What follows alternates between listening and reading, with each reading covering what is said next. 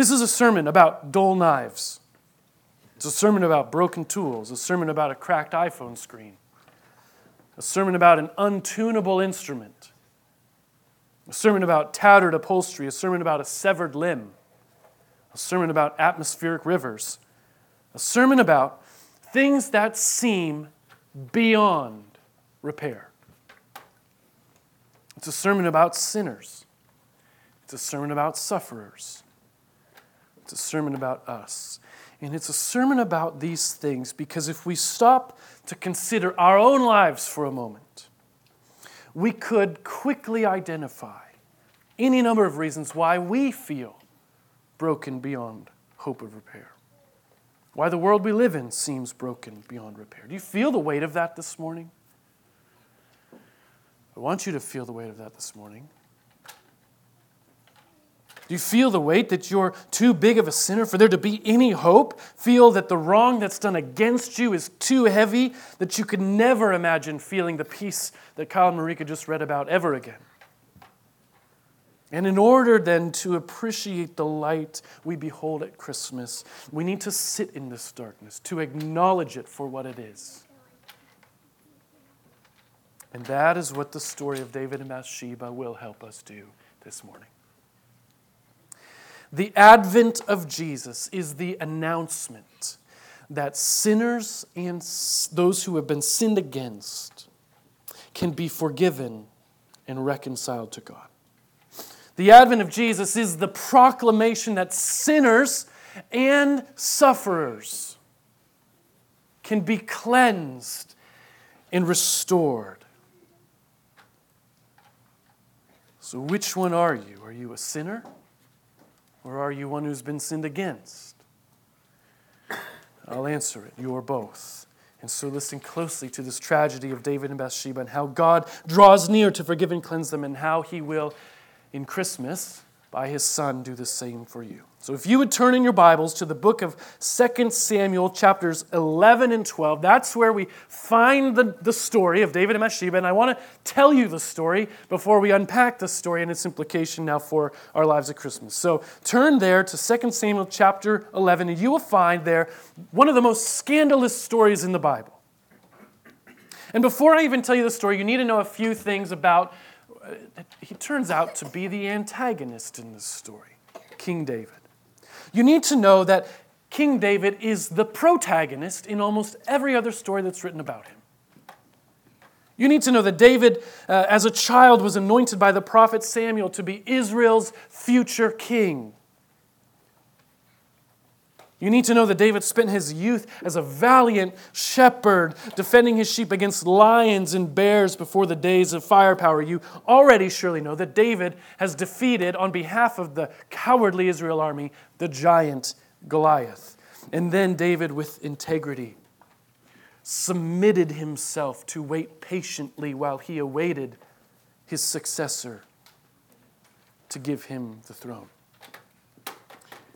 And when David is crowned as king, finally, he sought hard after the Lord, led his people in countless victories, and led his people in righteousness. And you need to know that God has already, by this point, made a promise, a covenant with King David, that your house and your kingdom shall be made sure forever before me. Your throne shall be established forever. And in the spring in which this episode takes place, David's posture has changed. Instead of leading his army in battle, David has delegated his responsibilities as general of the army to his right-hand man, Joab. While David hangs around the castle and just makes sure that the TV and the AC still work, and everything appears to be working just fine. Until we pick up in 2 Samuel chapter 11. Verse 2. It happened late one afternoon when David arose from his couch and was walking on the roof of the king's house that he saw from the roof a woman bathing, and the woman was very beautiful. And David sent and inquired about the woman, and one said, "Is not this Bathsheba, the daughter of Eliam, the wife of Uriah the Hittite?" So David sent messengers and took her, and she came to him, and he lay with her. Now she had been purifying herself from her uncleanness. Then she returned to her house, and the woman conceived, and she sent and told David, I am pregnant. Good or bad? I think you can judge this one. It's bad. But it can be fixed. And the only way to fix this problem really is if David can get Uriah back home from battle to also go spend the night with his wife, so that then nobody will find out. So in verse 6, David sent word to Joab, send me Uriah the Hittite. And Joab sent Uriah to David. And when Uriah came to him, David asked how Joab was doing and how the people were doing and how the war was going. And then David said to Uriah, go down to your house and wash your feet. And Uriah went out of the king's house. And there followed him a present from the king. But Uriah slept at the door of the king's house with all the servants of his lord and did not go down to his house. Okay, we got a problem. Things just got worse. Uriah won't even go home. David tries 2 more times. He even gets Uriah drunk, hoping that he will just go be with his wife, but it didn't work. Yes, this is worse. But maybe it can still be fixed. And in verse 14, it says that in the morning, David wrote a letter to Joab and sent it by the hand of Uriah. And in the letter he wrote, set Uriah at the forefront of the hardest fighting, and then draw back from him, that he may be struck down and die. Well, this is just what loyal Joab does, and Uriah dies. Okay, worse or more worse?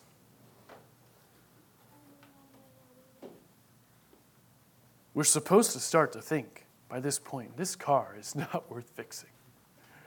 These Christmas lights are trash. We need a new set. And Joab then sends a messenger back from the battle and tells him to report the report that he's to give to the king. If the king is displeased or astonished at this news that Uriah has died or that they are losing the battle, the messenger is to say, oh, and Uriah died in battle. Like, tack that on. And when the messenger comes back to the king, David doesn't even bat an eye. He sends a message back to Joab that basically says, well, it happens. Keep up the good work. And just when it appears it couldn't get any worse, David appears ambivalent at best, giddy at worst, because now he can marry this woman without any trouble. The child can be born without any shame. And that is almost what happens. Look at verse 26 of 2 Samuel chapter 11. When the wife of Uriah heard that Uriah, her husband, was dead, she lamented over her husband. And when the mourning was over, David sent and brought her to his house, and she became his wife and bore him a son. He did it. He fixed it. He's the cleaner you call when you need to hide the body. And if we stop reading there, we see a story of the atrocity of human sin and the abuse of power that can go unpunished and just disappear. But if we continue reading, the next words reveal that the thing that David had done displeased the Lord.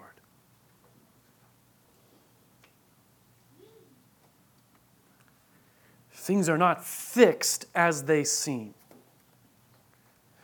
And because this displeased the Lord, God sent one of his prophets, Nathan, to visit David. We're in 2 Samuel chapter 12 now. And Nathan comes and tells David a little story. He tells a little story about a rich man who has a ton of sheep and a traveler who comes to visit the rich man. And when the rich man decides he's going to make dinner for this traveler, instead of offering one of his own sheep for the meal, he steals the lamb from a poor man. Now, it happens to be the only lamb this poor man had, a pet lamb that ate at the table with the poor man's family and was considered to be one of his own daughters. And David's anger was greatly incensed toward that rich man, and he cried out at the end of this story, as the Lord lives, the man who has done this deserves to die. And Nathan sticks his finger in David's chest and says, you are that man. And he proceeds to speak forth God's word of judgment against David, that God will raise up evil from within David's own house, and David's own wives will be stolen from him in broad daylight. And here's the crux of the story. Things look like they're fixed. They looked like they were going to work out just fine. When in reality, they are utterly broken, beyond repair.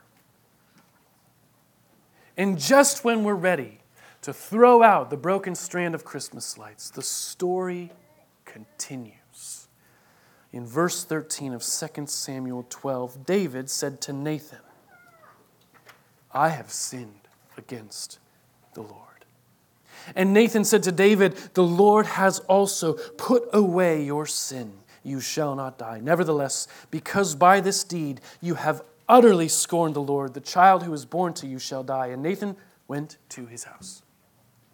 And sure enough, the child is born, it becomes sick, and immediately David can be found seeking the Lord, fasting, praying, prayerfully all night, hoping that God would spare the child. And when the child in fact dies, David stands up, changes his clothes, and goes to the temple to worship. And everyone around him is perplexed by this immediate shift from grief to praise. And David says in verse 22, while the child was still alive, I fasted and wept, for I said, who knows whether the Lord will be gracious to me that my child may live? But now he is dead. Why should I fast? Can I bring him back again? I shall go to him, but he will not return to me. And the story concludes that in verse 24, then David comforted his wife Bathsheba, and he went in and lay with her. And she bore a son. And he called his name Solomon, and the Lord loved him. And that's the story. What do we do with that? How does this meet us in our own darkness where we feel that we ourselves are broken beyond repair, and it would be better just to throw us out and start over? It meets us head on because the story confronts us with the reality that at the advent of Jesus, the announcement is made that sinners and those who are sinned against can be forgiven, cleansed, and restored. And we have a little bit more work to do for the incredulity of that really to kind of sink in. And the first thing we need to work at is our understanding that these sinners find in God a Savior. In this story, that we've just rehearsed, we have a potent example of the man that our society abhors. A man with power who uses that power to overpower, to assault those who are powerless. And in our context, those men make headlines for a week and then we cancel them. David appears likewise broken beyond repair. What hope is there for him? Now, we are not unlike David, however, in that we are all sinners. Romans 3:23 says that all have sinned and fallen short of the glory of God. What is sin? Sin is any attitude, affection, or action in rebellion against God. And the effect is that sin isolates humans from God. We were meant to live with Him. But because of sin, we live instead against Him.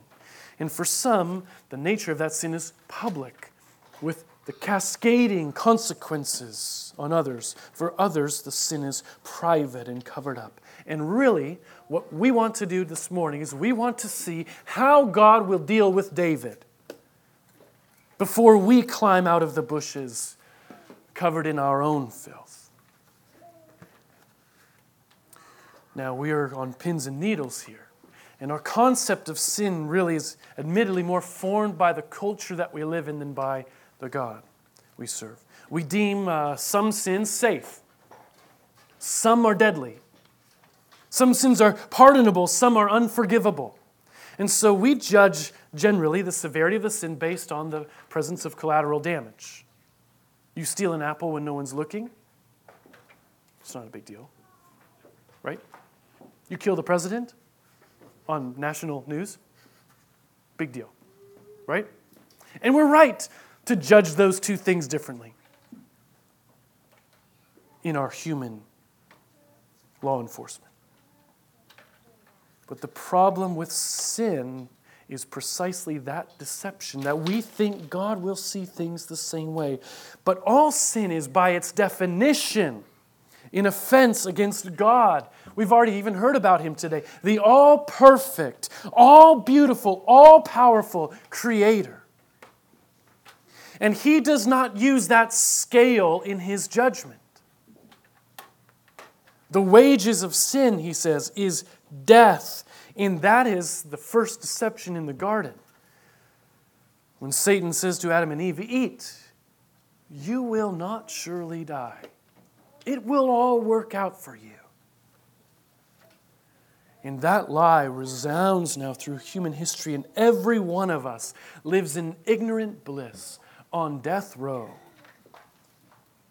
while awaiting the just judgment of our sin, simply and precisely because of whom we have sinned against. All of us, therefore, are like David then, without hope. We're all broken strands of Christmas lights that would be better discarded than repaired.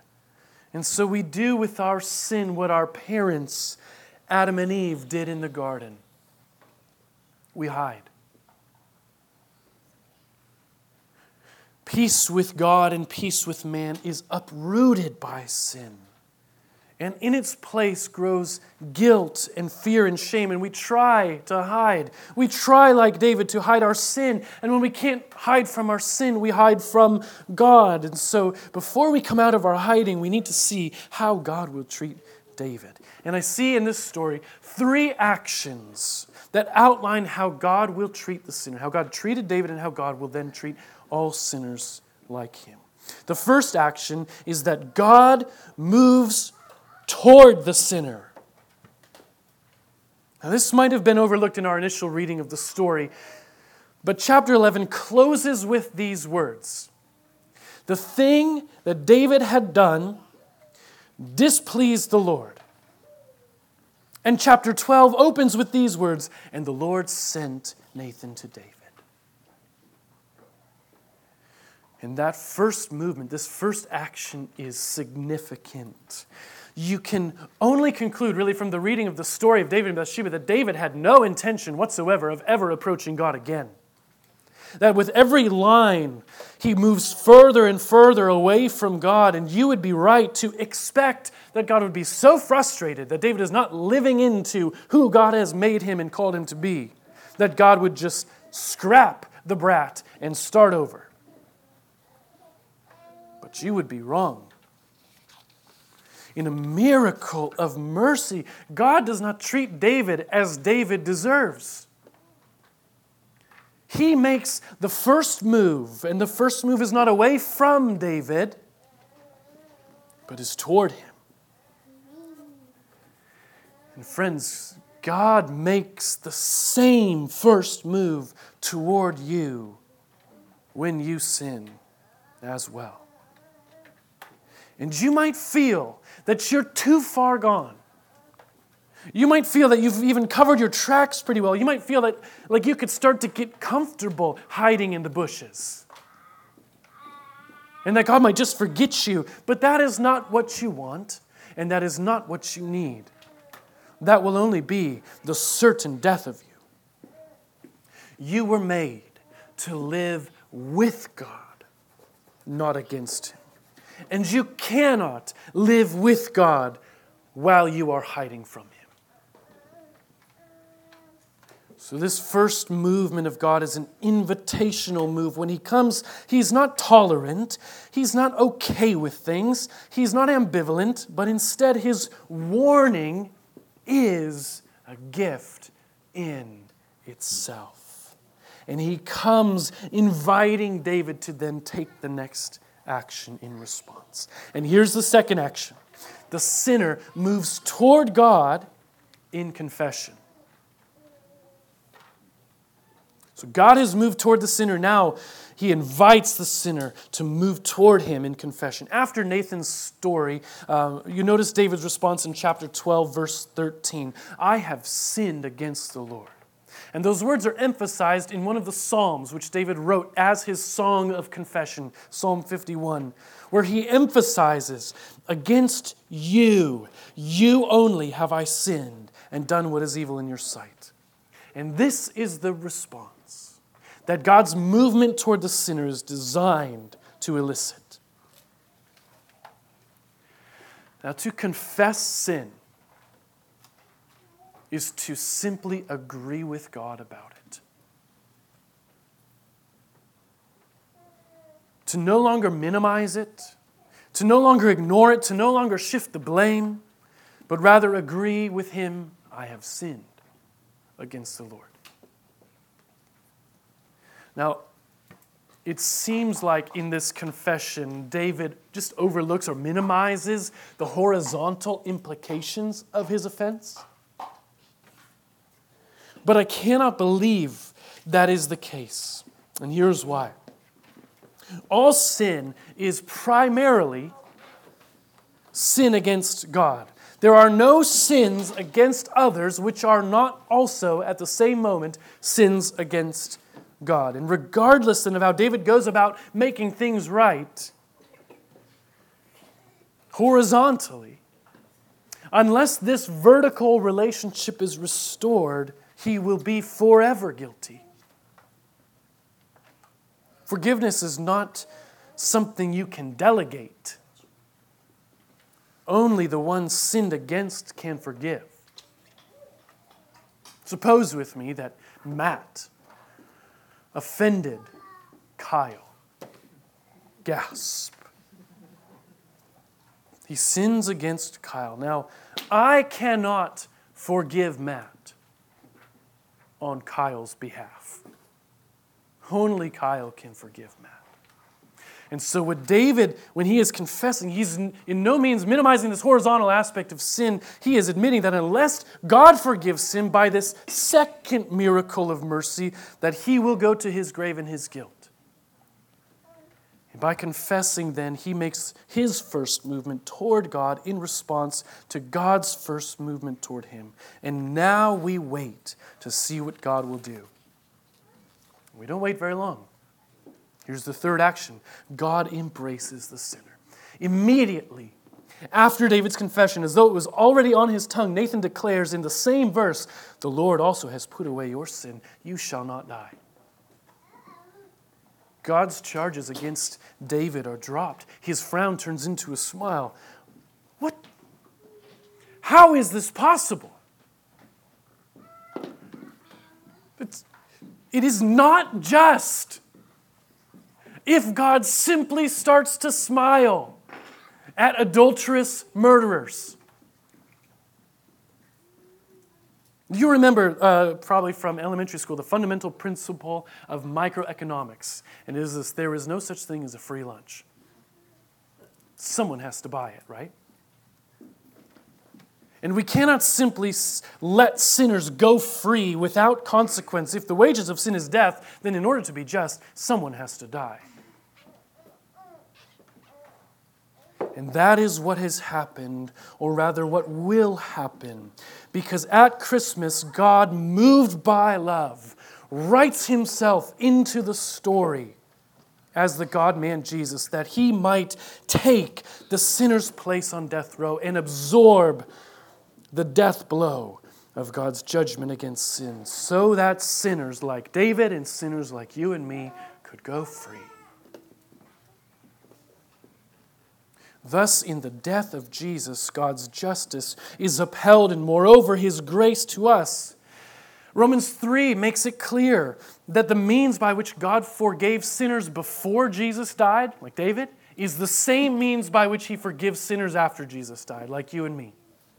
In David's case, he looked forward, anticipating that his wrath against sin would be poured out in its entirety upon Jesus in his death on the cross. And for us, he looks back at the same death of his same Son as the satisfaction for pardoning sinners. we too then will receive forgiveness from God just as God provided for David. And the cross is our assurance of his smile. It carries the promise. If we confess our sin, he is faithful and just and will forgive us our sin and cleanse us from all unrighteousness. God's heart is for you from beginning to end, sinner. He moves towards you. He invites you back into his presence, where you will find relief from your guilt, fear, and shame. Peace, shalom, as we read this morning, is made possible only because God has done for you everything that you were unwilling and unable to do on your own. And the good news of the gospel is this: unless you belittle your condition, you are simultaneously worse than you could dare to imagine, and more loved than you could dare to dream. Now that is true of David, and God promises that is true of you also. You are not trash to be discarded, even though your sin makes you feel worthless. God has moved towards you, intent on restoring you, if you will move toward him. But that's only half the story, right? David's sin might be forgiven, but what about Bathsheba and the sin committed against her? And if we're honest, this is where we've got a big problem with forgiveness. Because what if we are the one who's been sinned against? You see, just as the sinner needed a Savior, so those who are sinned against also need a Savior. Because sin produced in us guilt, fear, and shame, and the sin committed against us predominantly produces shame. And when sin is committed against us, we feel it. We feel dirty, unlovable, unworthy, like we could never show our face in public again. Sin committed against us also separates us from God. In particular, it defiles us, making us unclean and ashamed that God would see us as we really are. For many, being sinned against produces that same impulse to hide. And we want to see here how God will treat Bathsheba before we ourselves crawl out of hiding. Now, here's the hard part. We admittedly have a lot less material to build on as we consider Bathsheba's experience in the story. But my question is this: in her shame and in her sorrow, what does Bathsheba need God to do for her? Let that thought be just kind of undergird our discussion now as we try to understand her side of the story. Here's what we know about her, okay? She married Uriah the Hittite, meaning that she was not Uriah the Israelite, Uriah the Hittite. She was outside of the covenant people of God. However, when she was on the roof, she was ritually cleansing herself of her monthly impurity as God had prescribed through the law of Moses. So she's on the roof, not flaunting her body, but practicing her faith. And she was beautiful in David's eye. And that is all we know about Bathsheba. And when the king sends for her, what are her options? To refuse him is a death sentence. So she really has no choice. Overpowered then, she becomes pregnant. And the next thing she knows, her husband is mysteriously killed in battle. Her child gets sick and dies, and the tragedy goes from bad to worse, to worse, to worse. A story of unthinkable shame and sorrow and suffering. The silence in the story, however, is deafening. There is nowhere any indication of Bathsheba's guilt. Yet, unfortunately, it may take very little imagination for you to imagine how small she feels. Feeling herself broken beyond repair, unworthy of anyone's attention, let alone God's. What does Bathsheba then need God to do for her? Who does she need God to be? Now in this instance, I've already said that all are sinners, but in this moment, she doesn't need to be forgiven. She doesn't have guilt to be forgiven. Instead, she needs God to cleanse her. She needs God to not throw her away. She needs God to remember her and make something beautiful out of her. She needs Him to restore her. Now, there is a lot to say to sufferers like Bathsheba that is not included in our text this morning. God is near. He has not abandoned you. God will comfort. He is the only one who truly can sympathize with you. God will defend you. His justice is certain. But there is one thing that does happen in this story, that God does do for Bathsheba, that rises to the surface. He restores her. And I want to make sure you see this clearly. Bathsheba is outside the promise, looking in at this glimmering promise of God. And prior to this calamitous story, she has no share in the promise of that eternal righteous king who would come. But through what transpires, she is brought into David's house, and David is the direct recipient of God's promise to send the eternal righteous king. And now then, in spite of her shame and her sorrow, she is included. But more than just being included, the restoration is amplified. Bathsheba then has a second son and names him Solomon. And it says, the Lord loved him. And this son was called Jedediah, which means beloved of the Lord. But more than that, the restoration is amplified again when you turn the page into the New Testament. Because more than just a son who was loved by God, Bathsheba becomes the great-great-great-great-great-great-grandmother of God's own beloved Son. And the first words in the New Testament are a genealogy of Jesus, which include the punctuation on her restoration.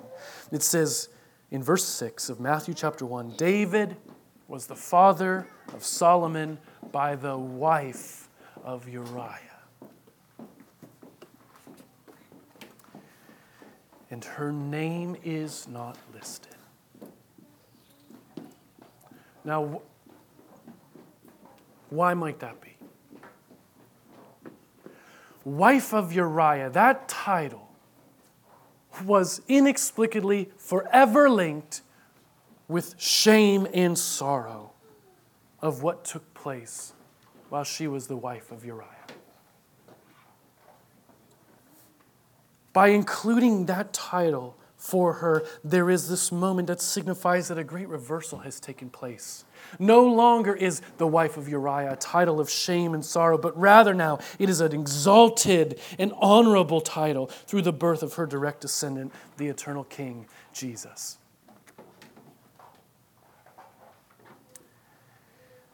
Well, weird Advent sermon, yeah? But we did it, and we found our way through the line of now Bathsheba, even now to Jesus. And the one thing that both David and Bathsheba have in common in this story is their need for the arrival of Jesus. David's forgiveness depends on the arrival of one who would die in his place that he might be forgiven. Bathsheba's honor depends on a vindication by a son that is exalted in a line where her title is restored. Now, perhaps you can easily identify yourself in this story. Perhaps you recognize the David in your own heart or the Bathsheba in your own heart. We have sinned and we have been sinned against. And it's likely that one or both of those realities is eating you up inside. The psalm we read this morning even, written by David, his bones are wasting away.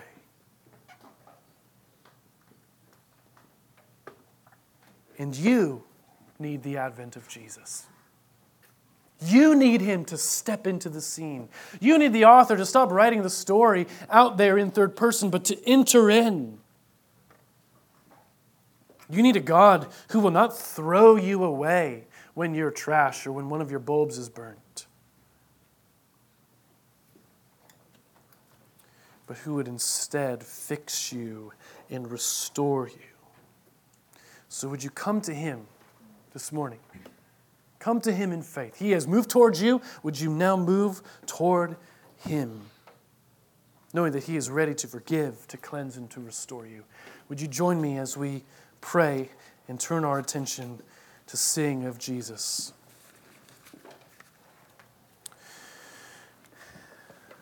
Lord, we have sung the words, O come, Emmanuel. And it's a nice song. But Lord, as we contemplate the darkness in our own hearts, the darkness in the world around us, we find that really the only thing that will save us, the only thing that will restore light to our eyes, is if Emmanuel, God, would come to dwell with us. So Jesus, wherever we stand, wherever we sit, wherever we identify ourselves today as either sinners or ones who have been sinned against, all of our hope is in you. And so would you show up? Would you take the first move, and would you embrace us and restore us again? In your name we pray. Amen.